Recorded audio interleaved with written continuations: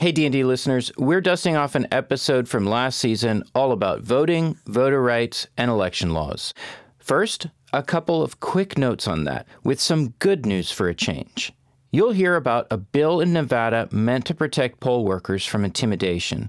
Well, that bill is passed and was signed into law on May 31st. And you'll hear about a troublesome legal theory that says state legislatures can draw voting districts and perhaps even decide elections without regard for their own state constitutions or state courts. Well, just in case you missed this, the U.S. Supreme Court rejected this idea last month by a 6-3 vote. Let's get to the show. Hello, I'm Will Hitchcock. And I'm Siva Vaidyanathan. And from the University of Virginia's Karsh Institute, this is Democracy in Danger. Will, recently I had a chance to speak with a guy named Cisco Aguilar. Okay, who's that? Well, he's a Nevada attorney, and after working for about 14 years for tennis legend Andre Agassi, he found a new calling. You know, coming from a working class family, my parents weren't educated, my mom didn't finish high school, but they provided for my family and they knew the importance of education. So Aguilar decides to build a school. When I was a kid, I grew up in a pretty tough neighborhood, didn't have the greatest schools, and my parents worked hard. In 2019, he helped found a Catholic prep school in North Las Vegas, and he now serves as the chairman of its board of trustees. And it serves mostly students from low-income families. They're kids, he says, who grew up like him. And this school allows kids to go to school 4 days a week and work 1 day a week in a professional office environment. When you have a school of 86% Latinos, 10% Black, you don't see that representation at the executive level in a lot of our businesses and corporations. But it teaches those students that they have a right to be there, they can be there, and a lot of times kids like us don't understand that we belong in executive offices, that we belong in law firms, we can be judges.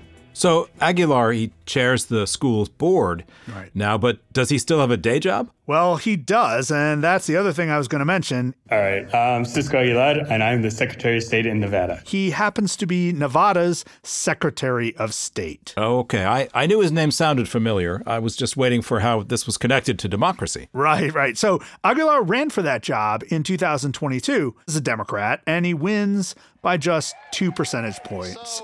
Beating this guy. President Trump and I lost an election in 2020 because of a rigged election. Oh, boy. Yeah. This is Jim Marchant. Now, you might recall he had an earlier run, one for Congress, and he lost then, and when I'm Secretary of State of Nevada, we're going to fix it. And when my coalition of Secretary of State candidates around the country get elected, we're going to fix the whole country. And President Trump is going to be president again in 2024. Well, now that is scary. It is scary. You know, Marchant was part of an effort which basically failed, to get the big lie promoting conspiracy-mongering Trump acolytes into key elected offices around the country, especially Secretary of State positions. Because, you know, as you know, these are essentially the chief supervisors of elections, among other things, in most states. All right, but to get back to Aguilar, I guess he's Secretary Aguilar. Yeah. How does he go from starting a prep school then to running against Marchant? Yeah, look, let's be clear. Aguilar is a natural politician. He knows how to connect with an audience. He knows how to read an audience. Look, he was student body president in college, so he's been at it a long time. He clearly loves Nevada. But Aguilar told me it all comes back to that school he built and what the kids there told him. So the reason I ran for Secretary of State in November 2020 is start talking to our students about their parents voting or whether or not they were going to engage in the election process. And they said no. They said, why would we vote when nobody wants us or cares about our vote? Our vote doesn't matter. I just thought we can't continue to do the education work we're doing in Nevada if we have the 5th largest school district in Clark County. That school district is majority minority. And these are the parents we need to get to the polls if we're going to change our educational outcomes in Nevada. Without these parents going to the polls, we're not going to hold elected officials accountable for what they're doing for public education. And that's when I got fired up and said, if I'm going to continue to do this work, I need to make sure these parents have access to the ballot box.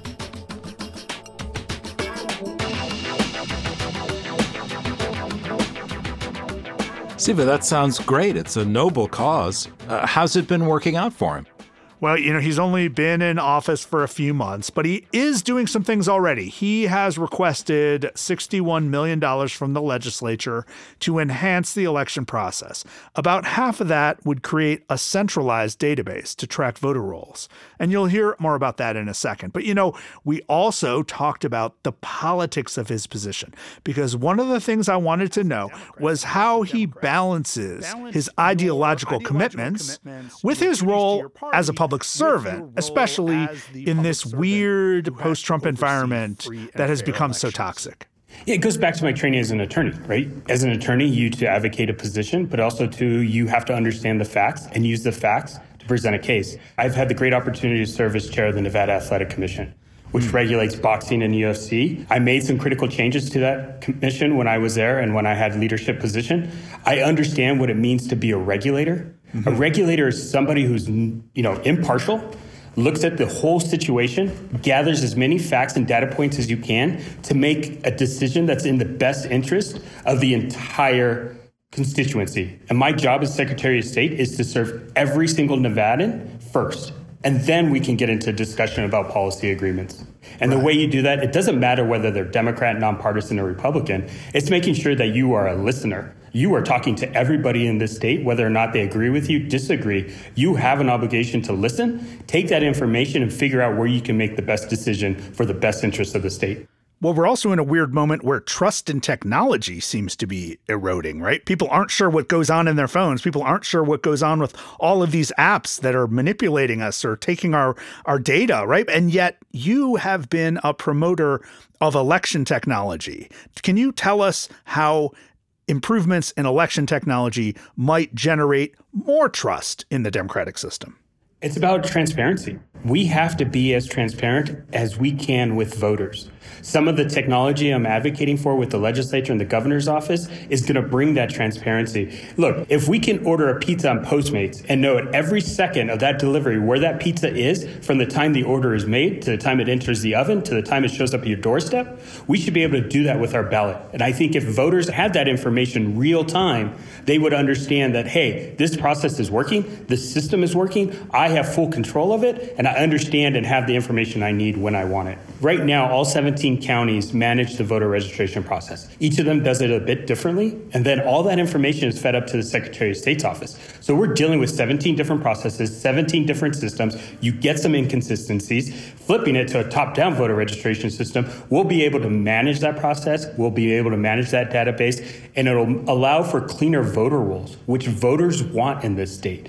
But also, too, it'll provide us the data we need to make smart decisions about our election policy. We have great elections in Nevada. We have some of the best well-run elections. They are secure, but we can always look at the system and improve constantly. Yeah. So what's your relationship like, your working relationship with all of those Republican election officials who work for the various counties around Nevada that are not in Reno or Las Vegas, right? And, they might have different commitments. They might have different ideologies. Some of them might not be subscribed to the same process you are. How do you work with them? And have you seen election workers and election officials, even Republicans, facing the sorts of harassment and intimidation techniques that we saw in Georgia? So first of all, I owe credit to the previous Secretary of State who happened to be a Republican. Barbara Zagaski did a phenomenal job of making sure that all Nevadans had a voice, and she stood up for what was right. She protected what democracy really means. And I'm grateful for the work that she did with all the local governments and our local clerks, because she built that trust with them. And when I assumed this office, she had assembled a really great staff. And I made sure to maintain that staff because I knew it was important to everybody outside that it looked as though I was going to continue the work of the previous secretary. And one of the bills I'm fighting for in this legislative session is an election worker volunteer protection bill, which would make it a felony to harass or intimidate election workers and volunteers, because it is happening here and it can't happen here. We could have all the technology in the world, but if we don't have the human component, elections aren't going to work the way we want them to work. The other interesting thing is 80% of election workers and volunteers are women. Those are our sisters, those are our daughters, those are our mothers, and those are our wives. We have to stand up and say this is not going to be tolerated because we believe in a process and we believe in everybody having the opportunity to exercise their fundamental right to vote. Right. Well, that seems to be a very expansive definition of democracy that goes way beyond the procedural aspects of democracy. Well, let me turn to something else here. On this podcast, we have paid a lot of attention to the various techniques of voter suppression we've seen around the country. We've mostly paid attention to the situation in Florida and in Georgia. At times, we've mentioned the ways that voter rolls have been purged in other states, in Texas, Ohio, Wisconsin. But I don't know much about what's gone on in Nevada or, for that matter, a lot of the Western states. What techniques of voter suppression have you seen at work in Nevada, if anything, or what might you expect in the near future? Absolutely. I think Nevada, look, I get the benefits of a legislature's vision 2 cycles ago. The legislature passed some of the most aggressive voter access policies. We have universal mail ballots. We have 2 weeks of early voting. We have automatic voter registration. And with these policy initiatives, we've been able to drive access to the polls significantly. And one fact I like to use is our Native communities have been disenfranchised from the voting process for many decades. And through some of these policy initiatives, they've increased their engagement by 25% from one election to the next. And when you're giving a vulnerable community like our Native tribes access to have a voice, you're going to see changes. And Nevada being a very purple state, small populations of vulnerable communities, even students at the college level, can determine the outcomes of elections from a statewide perspective. And they can use that power and use that influence to drive us forward. That was Francisco Aguilar, the Secretary of State of Nevada. You're listening to Democracy in Danger.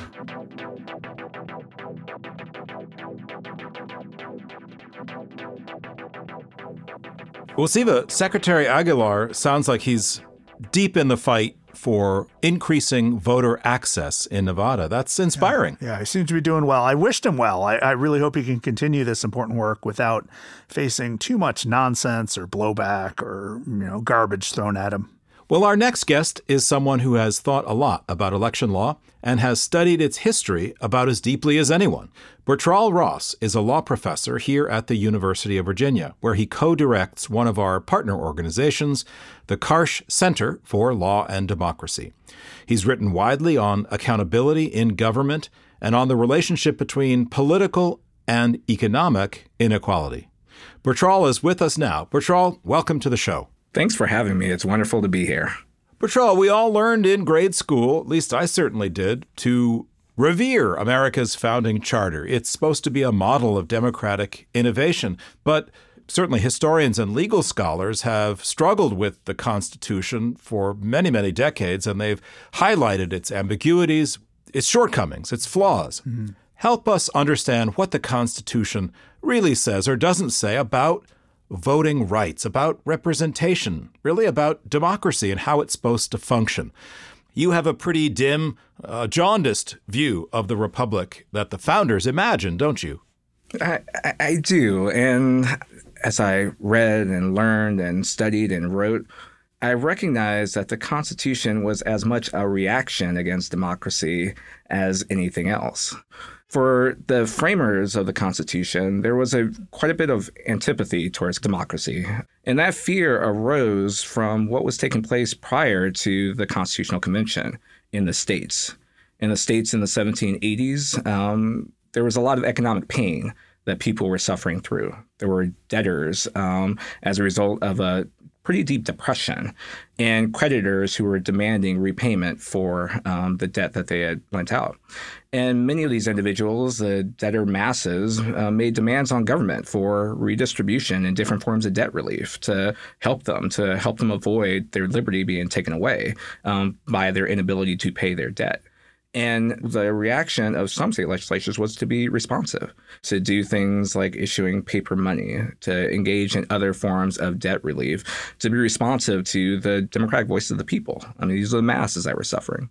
But for the creditor elite, that represented a threat. That represented a threat to their property rights.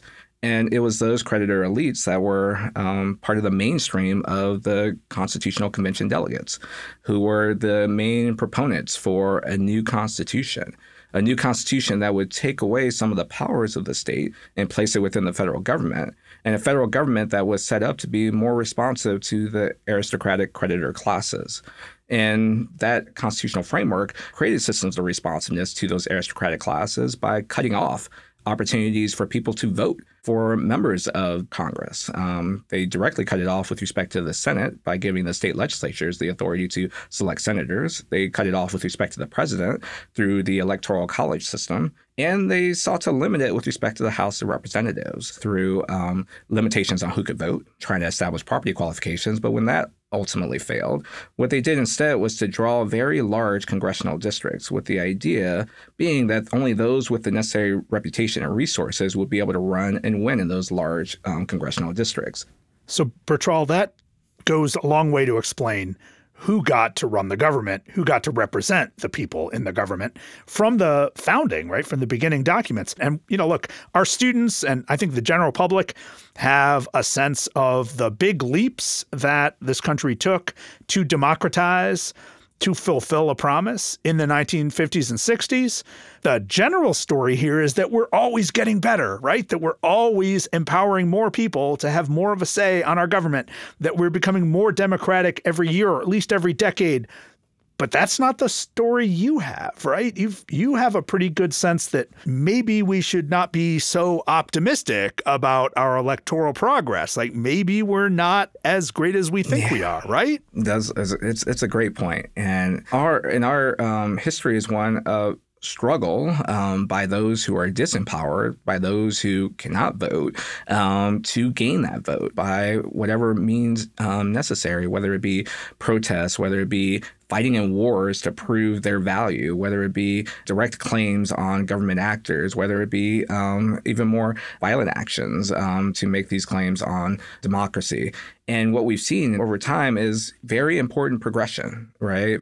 1840s, 1850s, we have states starting to recognize that propertyless individuals can vote and participate in our republic. We, of course, saw with respect to the 15th Amendment, the extension of the non-discriminatory right to vote to racial minorities, and with respect to the 19th Amendment to women, and also with respect to the 26th Amendment to 18-year-olds. But these have been all part of extensive struggles. And while at the same time as formal rules have been developed providing non-discriminatory rights to vote, there have been laws that have been enacted that have represented backlashes towards those very formal rules. They don't directly discriminate in terms of we are denying Black people or women or 18-year-olds the right to vote, but they set up barriers to voting, whether it be in the form of literacy tests, whether it be in the form of poll taxes, whether it be in the form of intimidation or violence. It has limited the opportunities to participate for many Americans over time, even after the formal recognition of their non-discriminatory right to vote.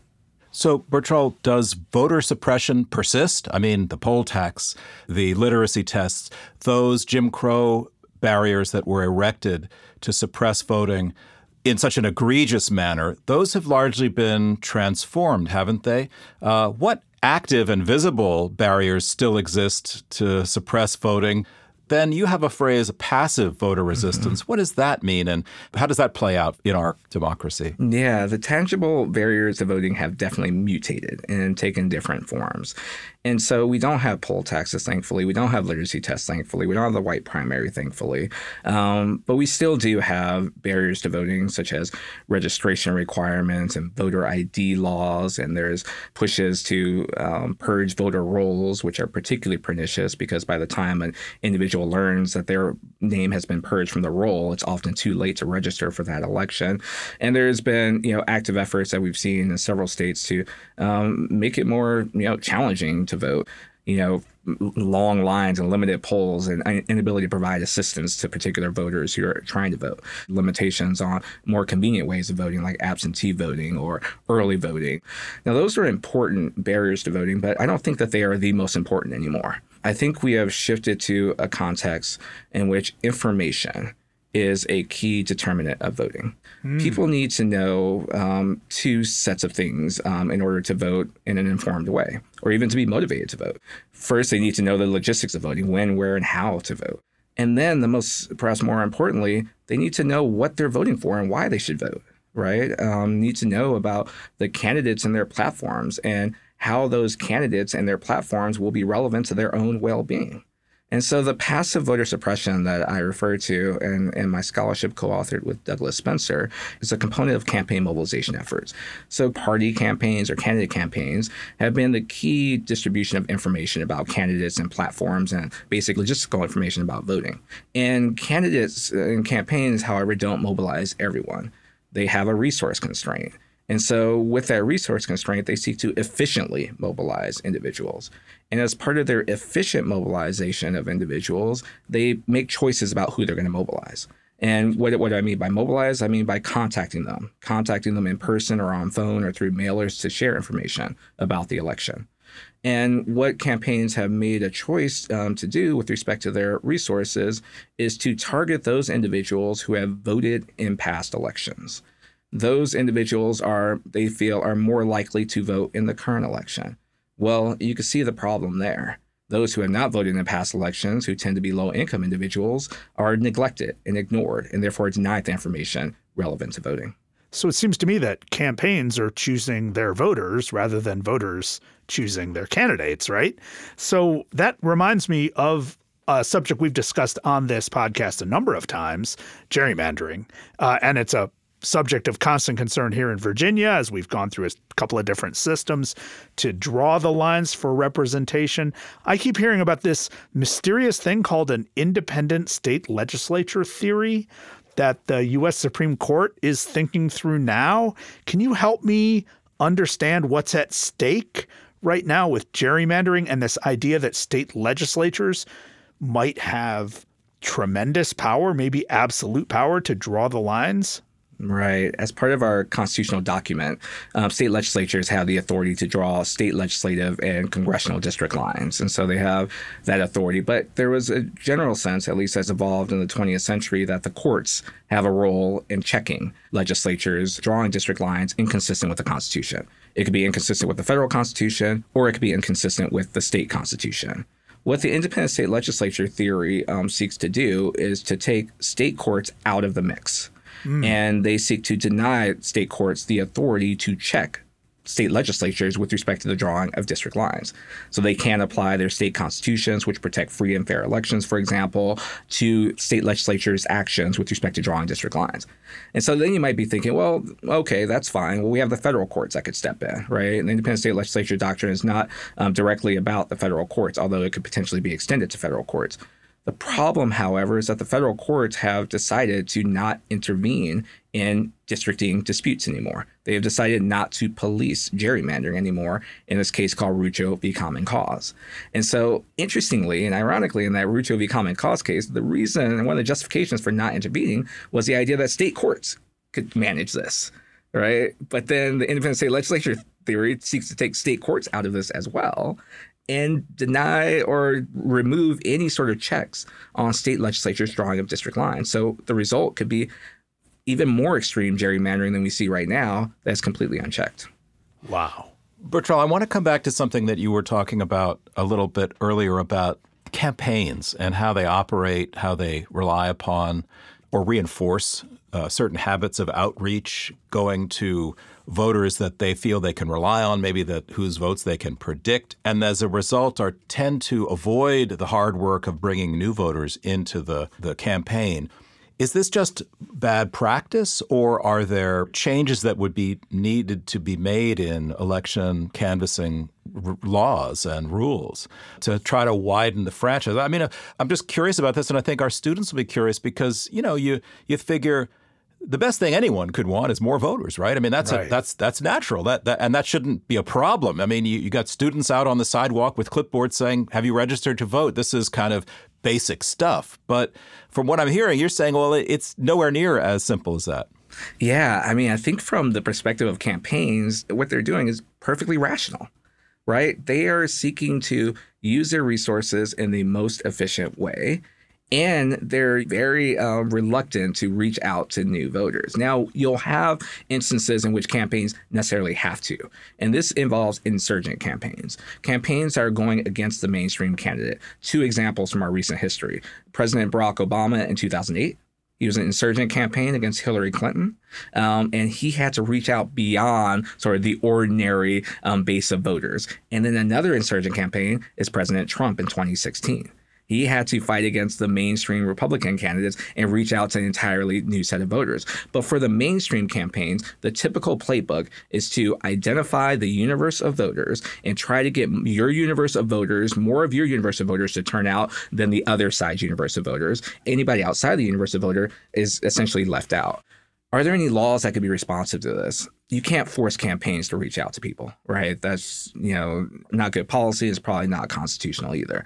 But what you can do is perhaps incentivize them to reach out to individuals, right? If we gave individuals, in addition to having the power to vote, money in the form of vouchers that they can contribute to campaigns, maybe that's another carrot that would lead a campaign to reach out to those individuals who are non-voters. Or perhaps there's a state fund that could provide them with compensation, right? And a match to the resources that they put in to mobilizing those individuals who are non-voters. Well, we could also have a real rich public media system, which we've abandoned in this country, which could be a very important source of information delivery. Because our media system's just as incentivized to target their own true believers rather than expand an audience. We're segmented in every possible way of life. Now, speaking of segmenting, you opened our conversation talking about the ways in which our original founding document, the U.S. Constitution, clearly bends power toward the wealthy and the already established, right, the incumbent powers. Well, that hasn't changed all that much either, right? I mean, can you connect the idea of poverty and these failures and flaws in American democracy? Yeah, I mean, I'm a firm believer that we cannot truly understand and resolve economic inequality until we get at the problem of political inequality between socioeconomic classes. And that political inequality manifests itself in a huge disparity in who turns out. There's a 30% turnout gap that has been consistent since 1964 between the top 20% in terms of income of Americans and the bottom 20%. And that is a very troubling development. Who are politicians going to be responsive to? Well, they're going to be responsive to voters, right? And they're responsive to money. And so with respect to the first, low-income classes are a huge disadvantage because they do not vote as much, and they don't vote because they see that politicians aren't responsive to their interests. And then you have politicians seeing this, that they're not voting, and they advance policy platforms that aren't as responsive to their needs as they should be. And there's really nothing by definition that low-income individuals can do about that. Now, there are ways in which policy can respond, right? There's matching programs that's been set up by states in which some states give 5-to-1, 6-to-1 matches on contributions, which could amplify the money that an individual contributes. There's also public financing, but that's been under constitutional scrutiny and attack. We could think about ways in which we can improve our campaign finance system to even things out a bit, but we have to, in order to do that, pull these marginalized individuals off the sideline. Because even if you have matching funds, if no one's going to contribute from those income classes because they feel so alienated from politics, then those matching funds are not going to have any effects on leveling the playing field with respect to campaign finance.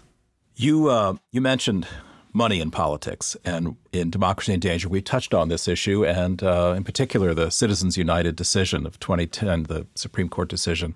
And, one of the threads that runs through that decision was, well, free speech is more important than the problems of inequality that might result from this outcome. What do you make of that argument? Yeah, it's a frustrating argument for me, and it starts with the Buckley v. Vallejo case in 1976, where even in that case, they relegated equality concerns to a lower rung than free speech concerns, right? And so a hierarchy was constructed from the very beginning in 1976 between free speech and liberty of speech and equality. But there's a bigger threat, and it's a threat to all of us, and it's a threat to the stability of our democracy.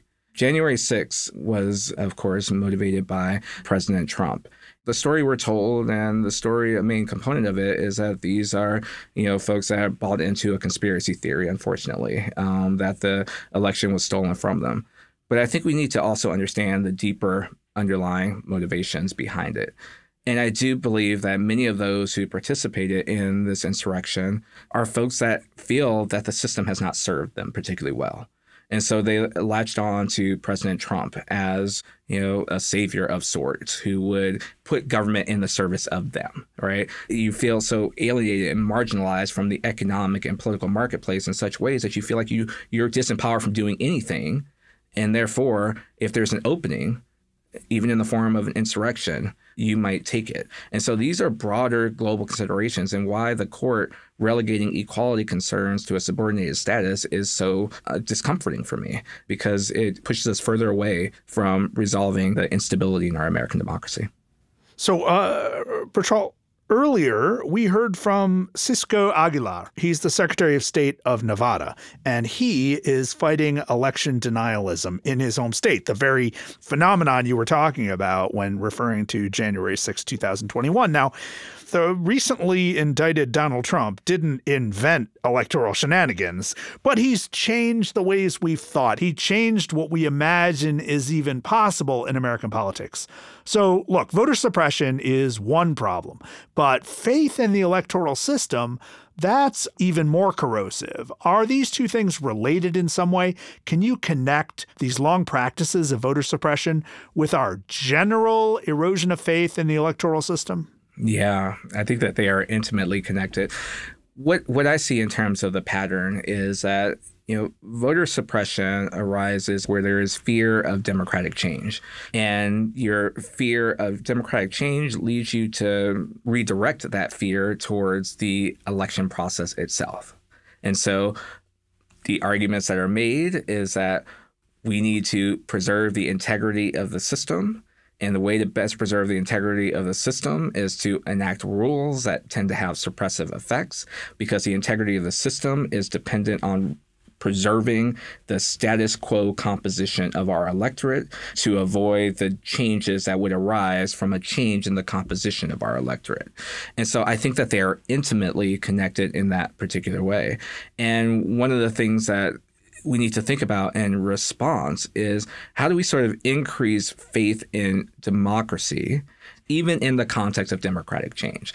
I see the election deniers thinking that if our candidate does not win, we will now be ignored, neglected, subordinated, subjugated. All of these harms will fall upon us. And if we don't stop this change, right, we will suffer the consequences. As we bring our conversation to a close, give us an example of something where you have seen something work, where faith in the system might be rewarded, where mobilization efforts have really made a difference, even on a small scale. They're all around us. It's just that they tend to get washed out in the alarm that we all have about the erosion of norms and so forth. What occasionally do you see that's working that gives you a spark of hope, if anything? Yeah. So I've talked about the turnout gap between the wealthy and the poor, but what we've seen also in recent times is much more interest in elections, right? There's much more engagement of the people in our election system. I see sort of actions by groups like Fair Fight in Georgia with Stacey Abrams, and even some groups on the Republican side that are focusing on mobilizing those that are disenfranchised, trying to bring them in the political process. I'm also heartened by the level of attention of actors, whether it be in the nonprofit space or in the government space, on democracy, on sort of seeking to safeguard our democracy, protect our democracy, revitalize our democracy.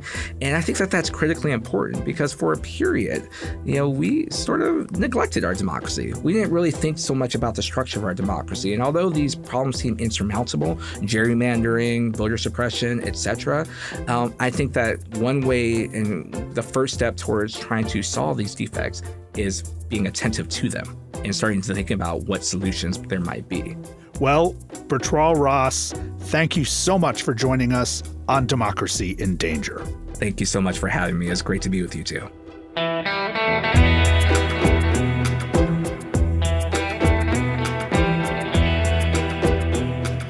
Bertrall Ross is the Justice Thurgood Marshall Distinguished Professor of Law here at the University of Virginia. He recently co-authored with Spencer Douglas a paper in the Cornell Law Review called Voter Data, Democratic Inequality, and the Risk of Political Violence.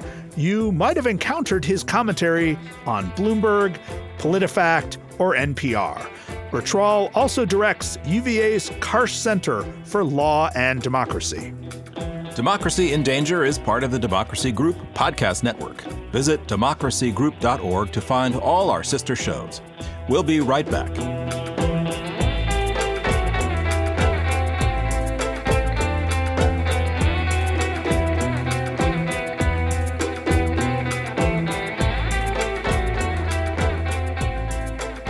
So, Will, over the course of our time together on this podcast, we have looked at voter suppression. We've looked at voter rights. What does Bertrall Ross teach us? Where does he take us now?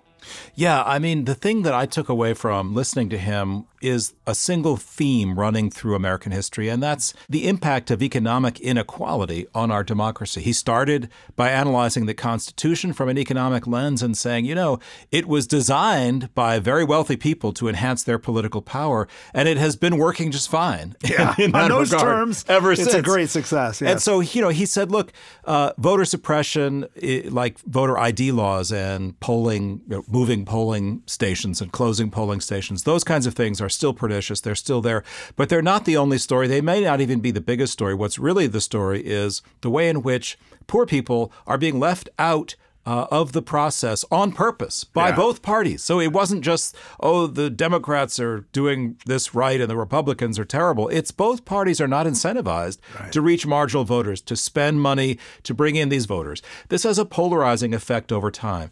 So in a way, he's arguing that we have not just economic inequality in America, but that we have political inequality. And Bertrall did a beautiful job in reminding us America looks this way because it was designed this way. If we want to change it, we have the tools available. Right. And that's why, he emphasized the optimism, the possibilities of political engagement. We can improve our democracy. The power is there for us to do it. And I get a lot of that optimism from Cisco Aguilar in our conversation with him. I mean, he's actually on the ground improving democracy through its levers and its building blocks. He's not only investing in instilling trust in the electoral system in a very important and growing state, but he's also just as invested in education and making sure that the benefits of education spread way beyond the historical winners. So, Siva, are you ready to run for office?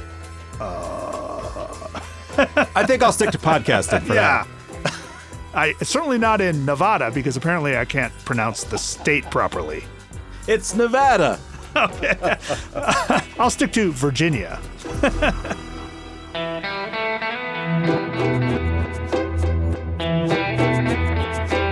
Well, that's a wrap for this archive edition of Democracy in Danger. Next time, you'll hear from a rapper whose songs inspired a youth movement in South Sudan.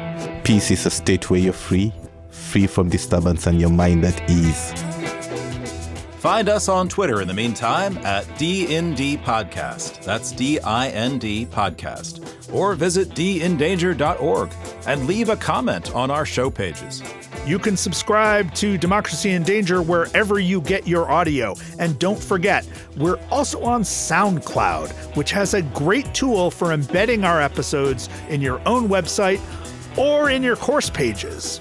This episode of Democracy in Danger was produced by me, Robert Armengol, with help from Rebecca Berry, Ellie Bashkow, Ava Kretzinger-Walters, Ellis Nolan, and B. Webster. Special thanks this time to Mary Garner-McGee and Samyukta Mahadevan. Support comes from the University of Virginia's College of Arts and Sciences. The show is a project of UVA's Karsh Institute of Democracy. We're distributed by the Virginia Audio Collective of WTJU Radio in Charlottesville. I'm Siva Vaidyanathan. And I'm Will Hitchcock. Talk to you soon.